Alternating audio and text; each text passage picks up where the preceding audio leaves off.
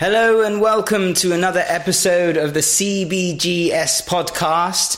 We are coming up to Christmas, so we thought this week we're going to have a general conversation with Mr. Waite, get in behind, see what's behind the lens.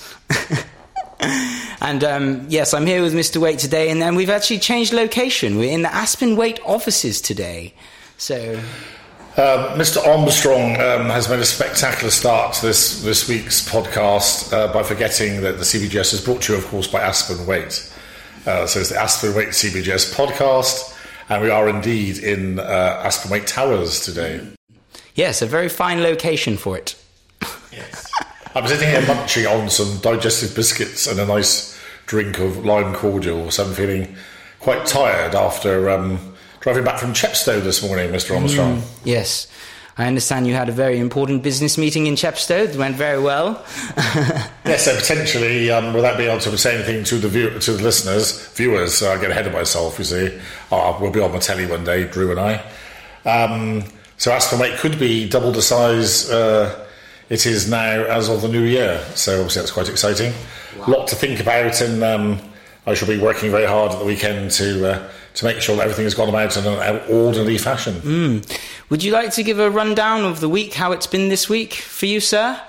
Oh, thanks, Drew.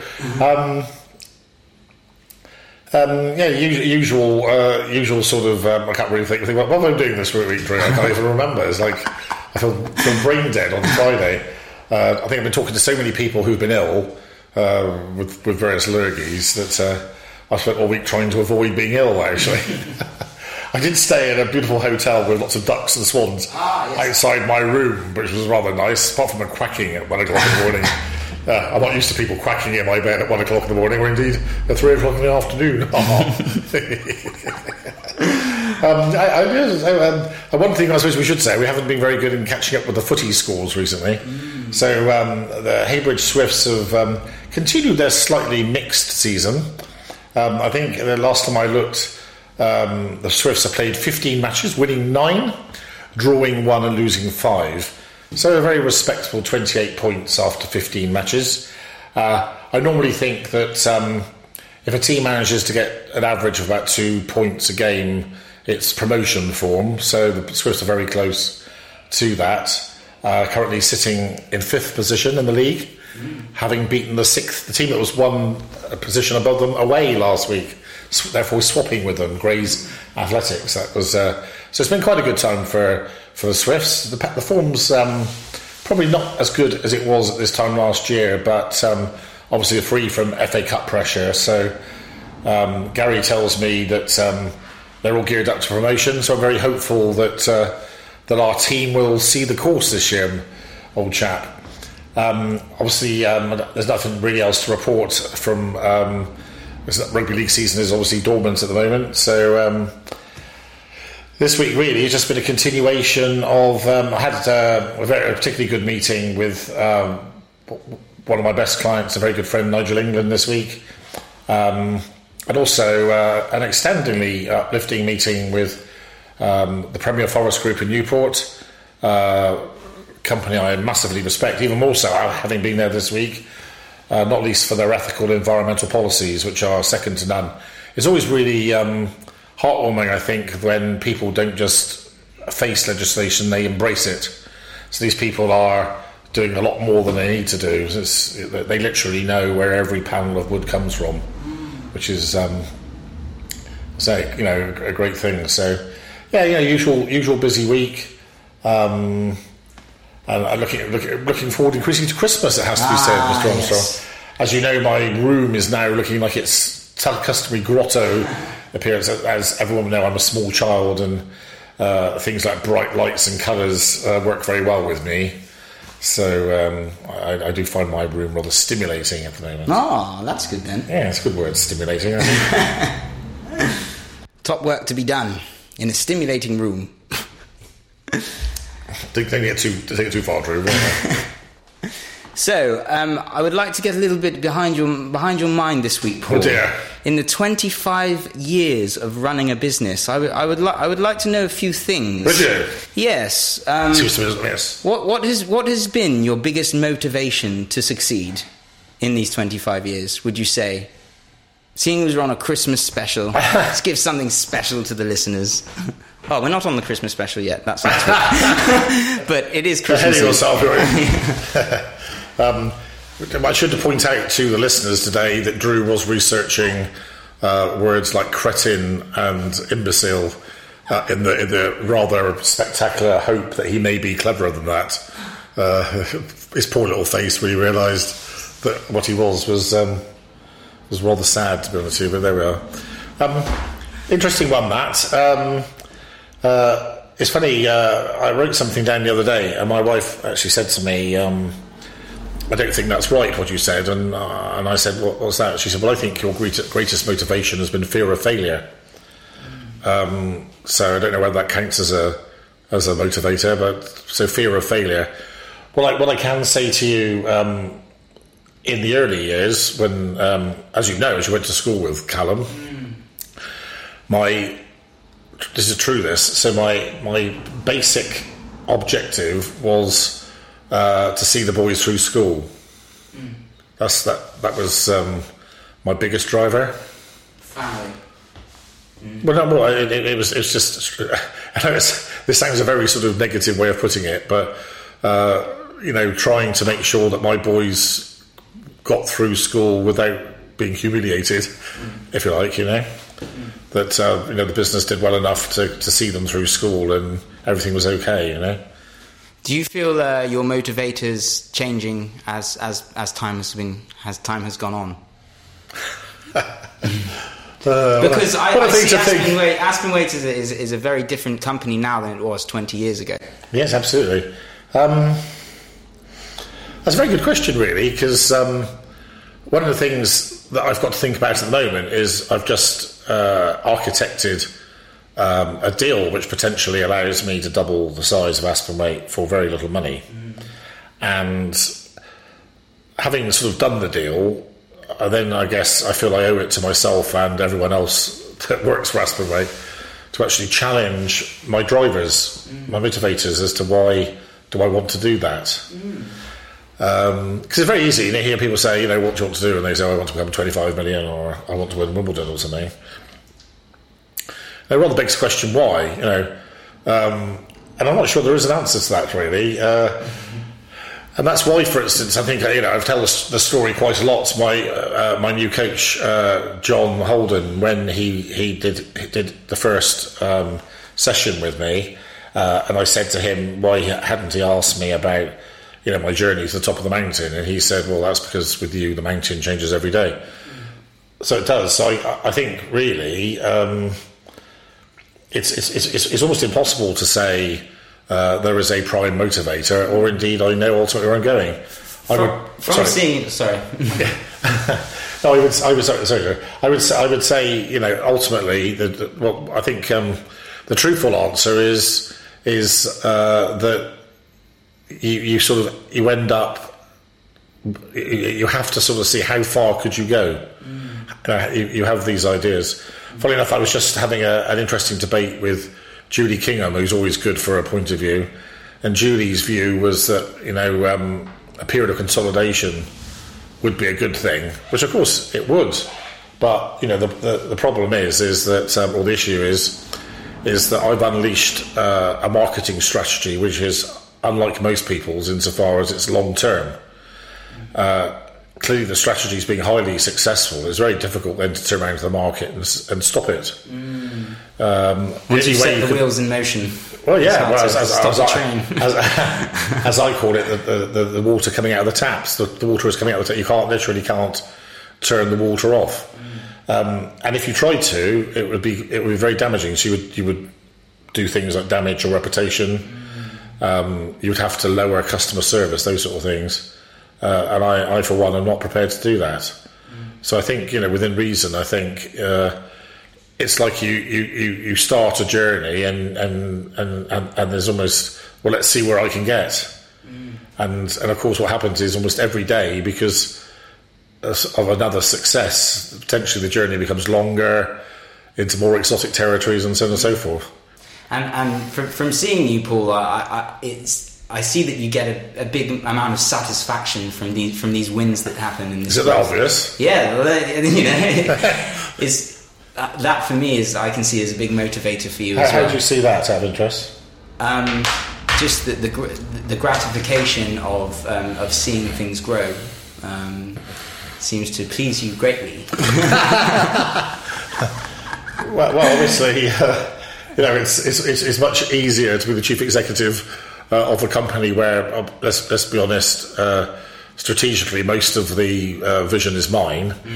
So, for instance, the deal that potentially has happened today is 100% me, no percent of anybody else. So I'd have to be a bit cold-hearted not to take any satisfaction from that, wouldn't I? I think that one thing that it does do, and Julie was just saying, is obviously that my enthusiasm hopefully is infectious and inspiring. Certainly is. Or exhausting for some people, I think. I say inspiring. Thank you. Your P45 has been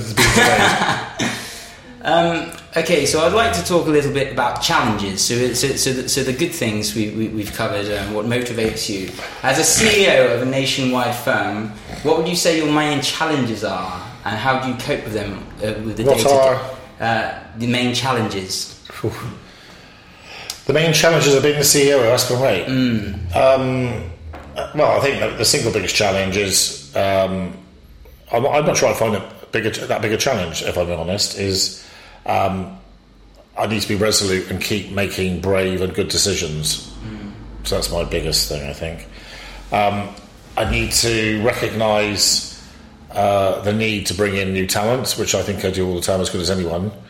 You can see recently, you yourself are a member of that school, aren't you? I think you're challenging that, though, at the moment, because I am quite a half-wit. You are a wonderful half-wit. So, very talented half-wit, as to be said. So, have you probably into your 2 months now? Yes. Past 2 months. I've got...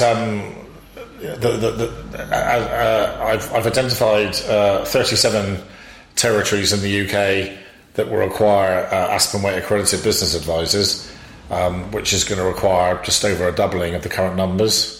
So probably the biggest challenge is making sure that we find those people and we don't lose our way and we don't forget who we are.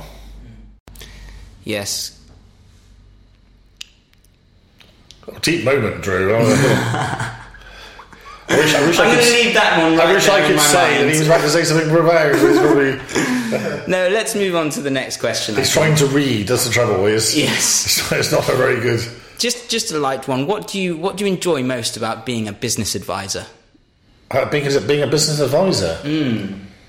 Well, obviously the interaction with other people and helping to lessen their load. Making other people's lives better for knowing me.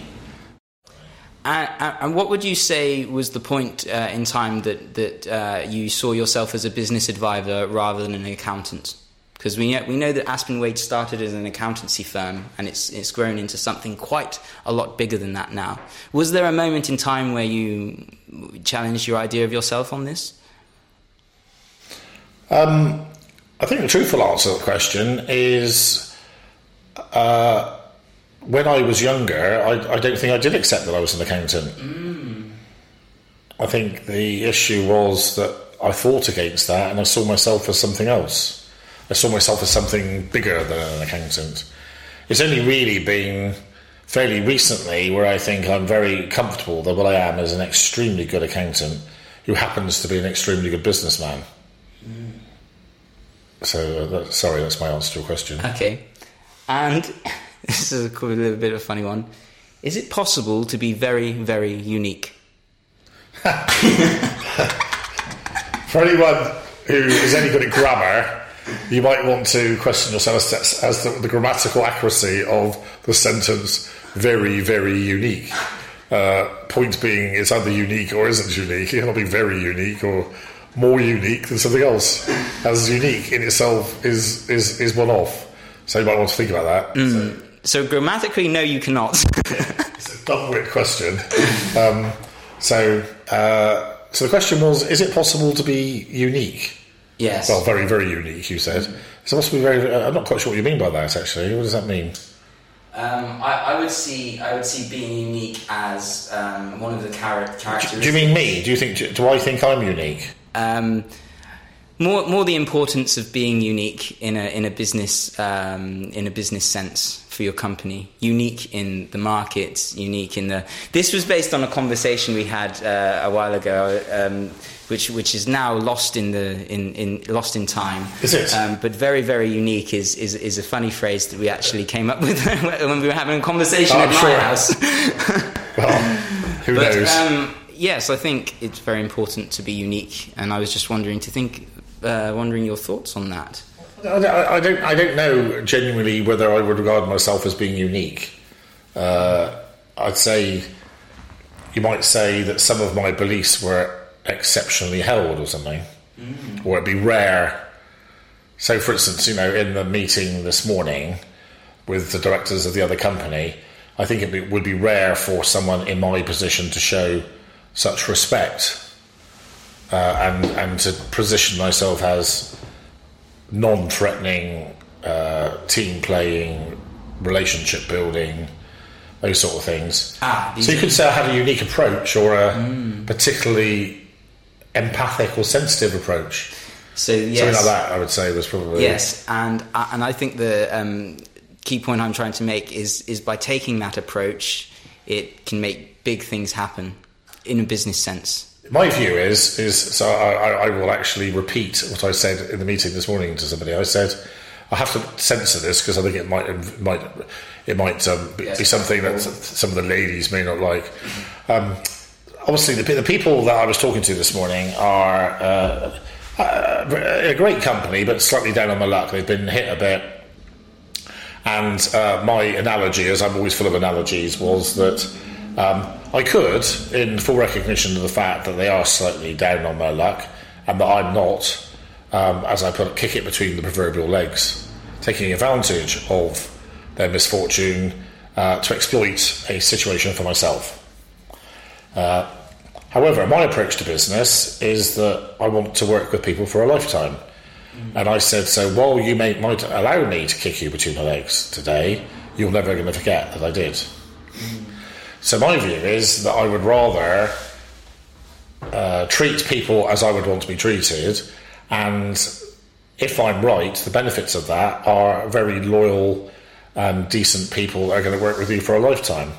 So my contention would be that my more sensitive and sympathetic approach actually generates a better return in the long term.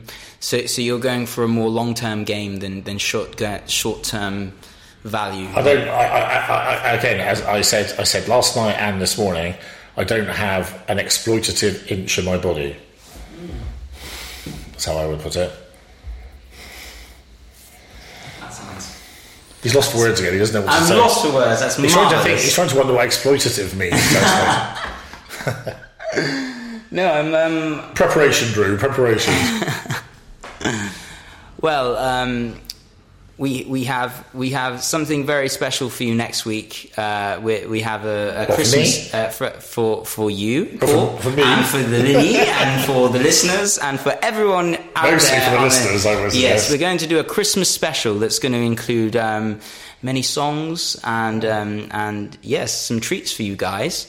So I think unless you would like to add more to this podcast episode, we will wrap this one up in preparation for. Yeah, so this week, Drew and I, Drew, as you know, is a very fine musician. I'm a very frustrated musician, stroke creative genius, stroke actor, all of the above. And one of the things that's is always nice on a Friday, although I don't always get to do it, is to really chill out and play some good music. Just recently, I've really been able to get back into a band that I used to really like at the end of the 80s, an Australian band called Icehouse, who I have to say, having listened to their whole sort of catalogue a lot over the last 4 weeks, I think you'd go a long way to to position a band that was more excellent than them over the last 40 years. They're in their 41st year this year, and the songwriting is fantastic, as is their musicianship. Fantastic saxophone, drumming, guitars, etc. I played some stuff to Drew last week, and there's a song which we may inflict upon the partygoers at our Christmas party next week, which is called "The Man of Colours," and there's a particularly good acoustic version by Ice House, which includes their latest recruit was a very young and talented musician called Michael Painter, who's quite odd because he's built like a brick shithouse. Looks like Callum's arms with Drew's talent. Callum's Paul's son. And unusually high range, it may say, when you listen to the song in a minute. So this week, Drew and I are going to play out with a song that I think Drew himself fell in love with on first hearing, which is called "A Man of Colours," written by a very talented guy called Ivor Davis, who's the lead singer of Ice House. And this is the acoustic version featuring Michael Painter, an absolute classic track. Check it out. Excellent. And thank you from us. Have a great week, guys. We'll see you next week for the Christmas special. Thank you. Hurrah! Hurrah! Thank you very much indeed.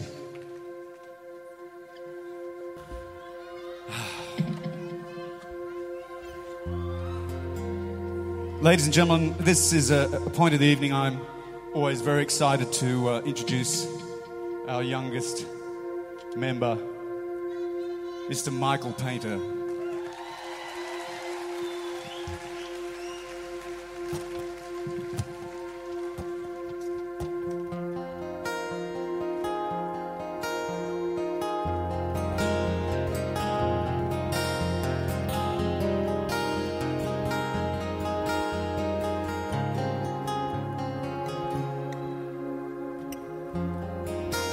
There's a noise upstairs in the attic. See, it's the shuffle of worn out shoes and the scent of the oil and brushes. They drift down like a pale perfume. And he says, I am a man, a simple man, a man of color. And I can see through the years of a man of color.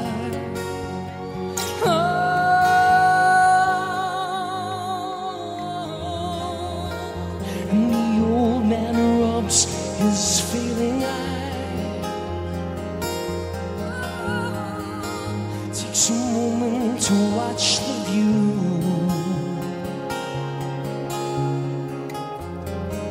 From the window, nobody knows is there.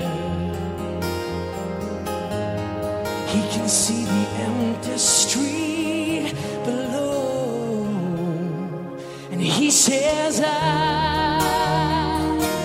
I am a man, a simple man, a man of colors,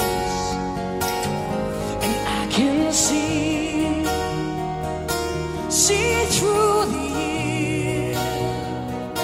years of a man of colors.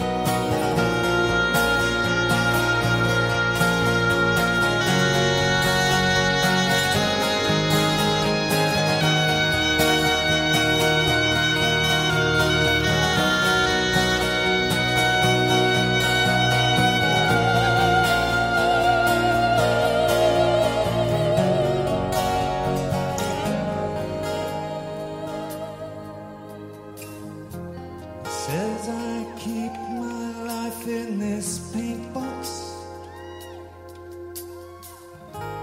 Keep your face in these picture frames. When I speak to this faded canvas, it tells me I have no need for words anyway. Says I am a man, a simple man, a man of color, and I can see through my tears. She's a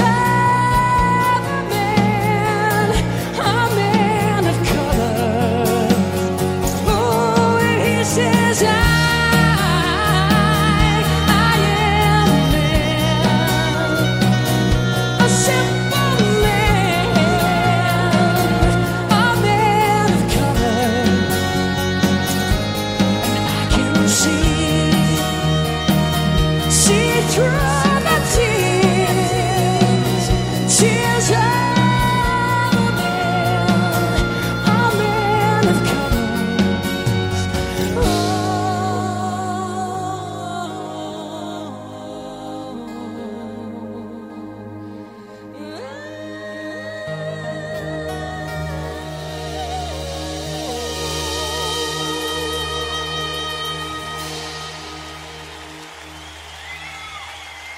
Mr. Michael Painter, ladies and gentlemen. And Mr. Ivor Davies on the oboe. Come on! Michael Painter, ladies and gentlemen.